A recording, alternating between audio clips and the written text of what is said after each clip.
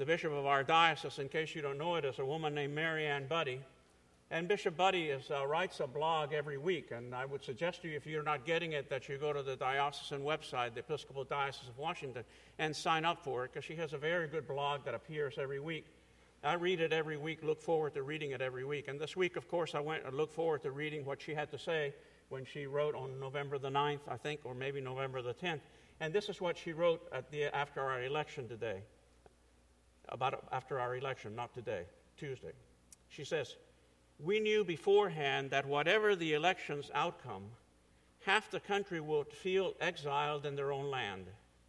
Indeed, one lesson of this long election season is how profound that feeling of exile has been for many Americans. Perhaps exile is our common experience." On November the 9th, day after the election, Tom Friedman of the New York Times wrote a column entitled "Homeless in America." And he's writing Homeless in America, said there's nothing that can make people more angry or disoriented, that feeling that they have lost their home. For some of them, it is because, and he goes on through the list of things that may have made people feel like they were homeless in America. For some other people, the reasons why they may feel homeless in America, and he says, so it's not surprising that people feel so disoriented in our society. When I read both of those commentary, I was reminded of a long time ago, I took a class from Walter Brueggemann, an Old Testament theologian, took it at Union Theological Seminary, a summer class, and it was on the book of the prophet Jeremiah. As you well know, the prophet Jeremiah was the prophet of the exile, of people being sent into exile. And the one thing I remember of Walter Brueggemann saying one day in that class was this, that he described the exile of Scripture, and he said, metaphorically speaking, exile is the loss of the known world. Exile is the loss of the known world. We all know about it. We all experience the loss of the known world. It's almost on a daily basis that we experience the loss of the known world. And for many of us in our society, as our bishop said, we have that experience of the loss of the known world, regardless of where you are on the political aisle. This sense of exile or homelessness in our society exists on both sides of the political aisle. And you and I both know that it has been building up for some time. It didn't just happen November the 9th, 2016. Let me tell you a couple of stories about my own experience. I came to Washington, D.C. to be the rector of this church in 1994, and my first experience of inauguration took place in 1997 after Bill Clinton had won his second election. And what I remember was that I love Americana. I mean, I love parades. I love all those things about parades.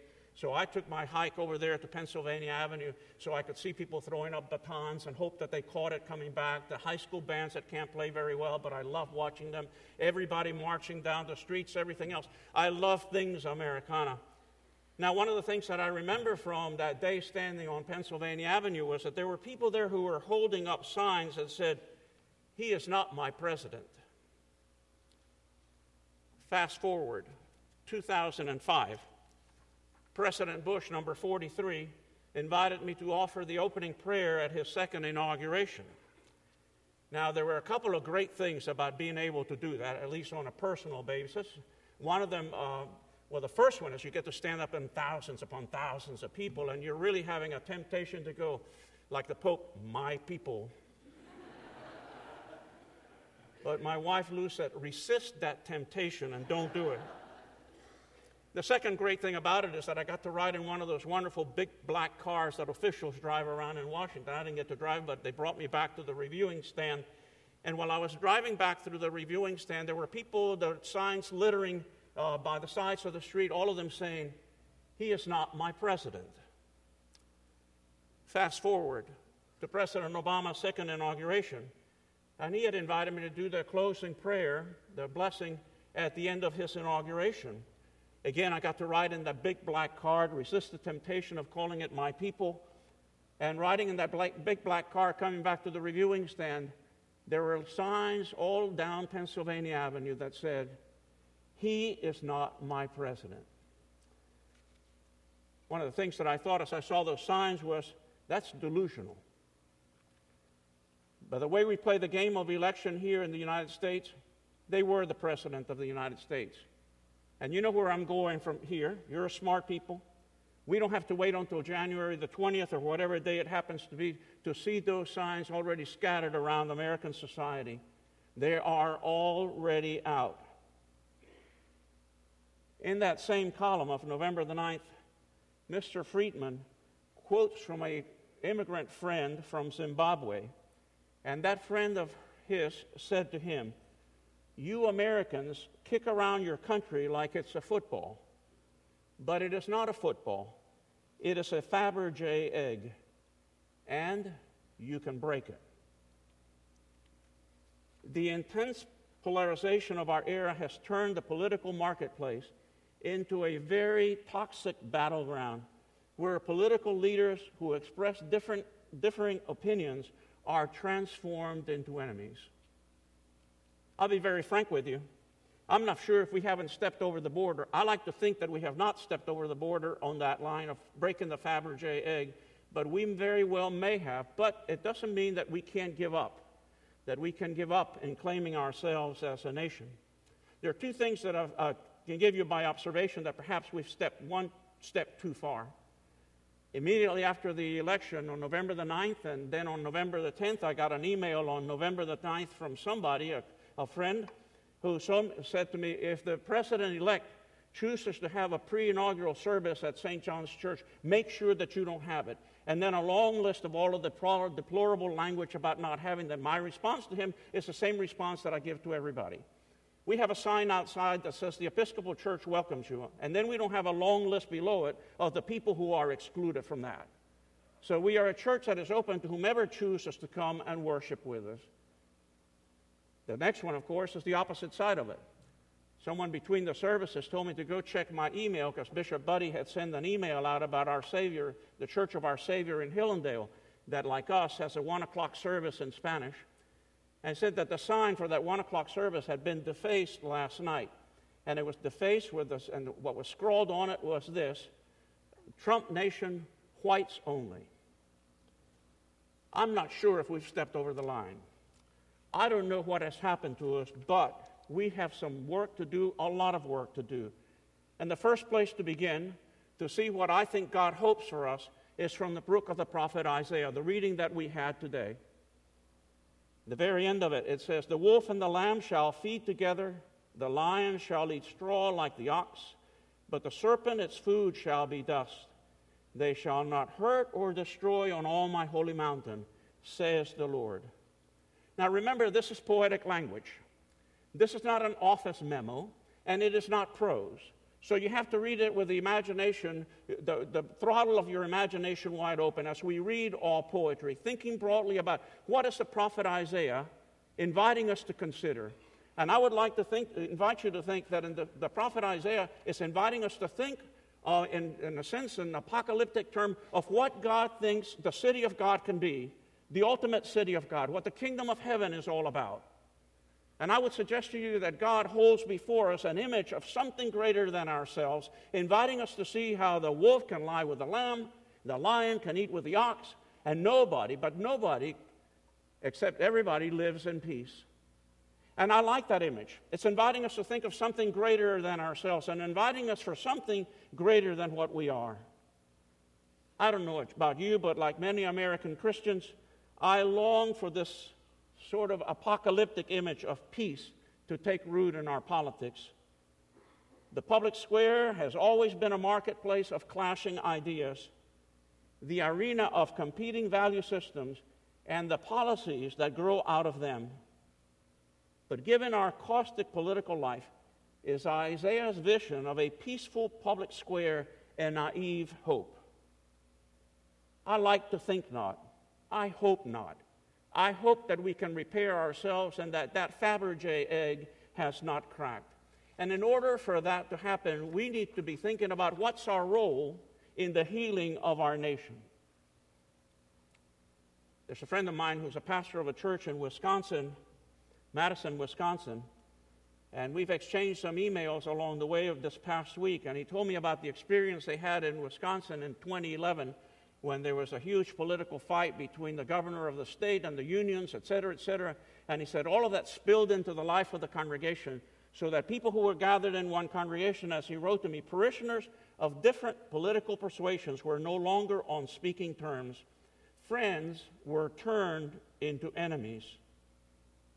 He said that the religious leaders of Wisconsin back in those days called for a season of civility. And the goal was to equip people of faith to exhibit an alternative future, something different from the demonization that they were embroiled in. Was it possible to bring people of different political persuasions together in congregations to talk about their differences in a respectful manner and maybe even learn from one another? He also said that the season of civility had mixed successes, but he said it was worth every minute of their effort. In Scripture, we have very clear injunction. One of the injunctions is love your neighbor. The other one is love your enemies. Loving your neighbor is folded into loving our enemies. The call to love our enemies. There are really three ways that we can react to the people with whom we disagree. The first one is this, that you can put everybody in one basket and say that they're enemies, that they are your enemies, to denounce anyone who does not agree with you as the enemy. The second one is to turn your back on the whole process. Turn your back on the whole process and go ahead and say to yourself, well, I'll just read the Bible and pray. Well, let me tell you, that's sentimentalism. And sentimentalism has no place in the Christian life. The invitation for all of us is, how do we engage each other? How do we move beyond those two options to the third option? And I suggest to you that perhaps the best way to fashion our politics is by a means of neighboring, building relationships with people we don't like or find scandalous in order to seek the welfare of the city, as the prophet Jeremiah wrote in his book. It will require some soul searching.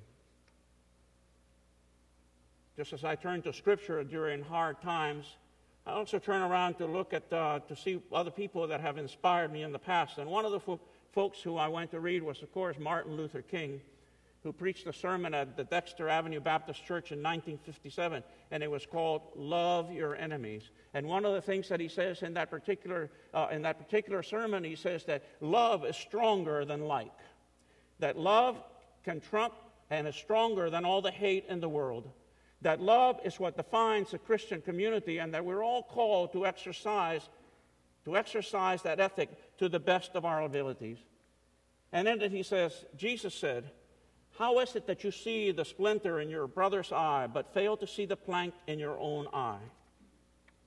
I think what Martin Luther King was called for was a sense of empathy, a sense of understanding each other, of being able to understand where other people are while you also hold on to the convictions that you hold tightly. One of my favorite presidents, probably everybody's favorite president, is Abraham Lincoln. And both in The Team of Rivals, book by Doris Kearns Goodwin, and another book written by William Wolfe entitled Lincoln's Religion, both of them praised him for his sense of empathy, of understanding the pain in somebody else in order that you can move forward together. Some years ago, Alan Simpson, the former senator from the state of Wyoming, was a member of our congregation. And during that time, I was involved in a project with the director from the National Church, a guy named Arlen Rothich, and we were working on how to redevelop congregations that were in trouble. And so we were working together, and one of the things that Arlen came up with was that we needed to identify in our congregations bridge persons, is the language that he called it, bridge persons. So I went over to talk to Alan Simpson. I called him up and I said, "Can I have a bit of your time?" And sure enough, he was gracious enough to give me time to talk to him. And I said, "You're a bridge builder, so tell me about the qualities of being a bridge builder." And the first thing he said was a sense of empathy, to understand the other side while you hold on to the things that are important to you. And he lived it out. When he was retiring, I was invited over to his farewell dinner at one of the hotels here in Washington. And I have that photograph in the wall in my house, and that photograph is a photograph of all the people who were gathered at the head table with him. And the folks who were gathered at the head table with him were Orrin Hatch, Teddy Kennedy, Bill Bradley, and I forget who else it was. And I remember talking to him about it, and he said, well, those are all the bridge builders in the Senate. And I thought to myself, now, I don't pine away for the things of the past. You know that fully well. I said, as a matter of fact, I can tell you that I don't pine away for the past because the good old days were good for some, but not for all. And in the good old days, I would have never been the rector of St. John's Church. In the good old days, an immigrant to this country would have never, ever been the rector of this church. So I don't pine away for the old times, but perhaps I do pine away for some things about the old times. And that is that we do need to have bridge builders in our life. That we need to have people who have a sense of empathy above all else to understand the pain which each and every one of us experiences in our own hearts. And maybe, if we do some soul searching, we can become that person. Maybe we can become the bridge builders of our society. I can't imagine our society like a phoenix that dies in a burst of flames but comes back perfectly out of the ashes.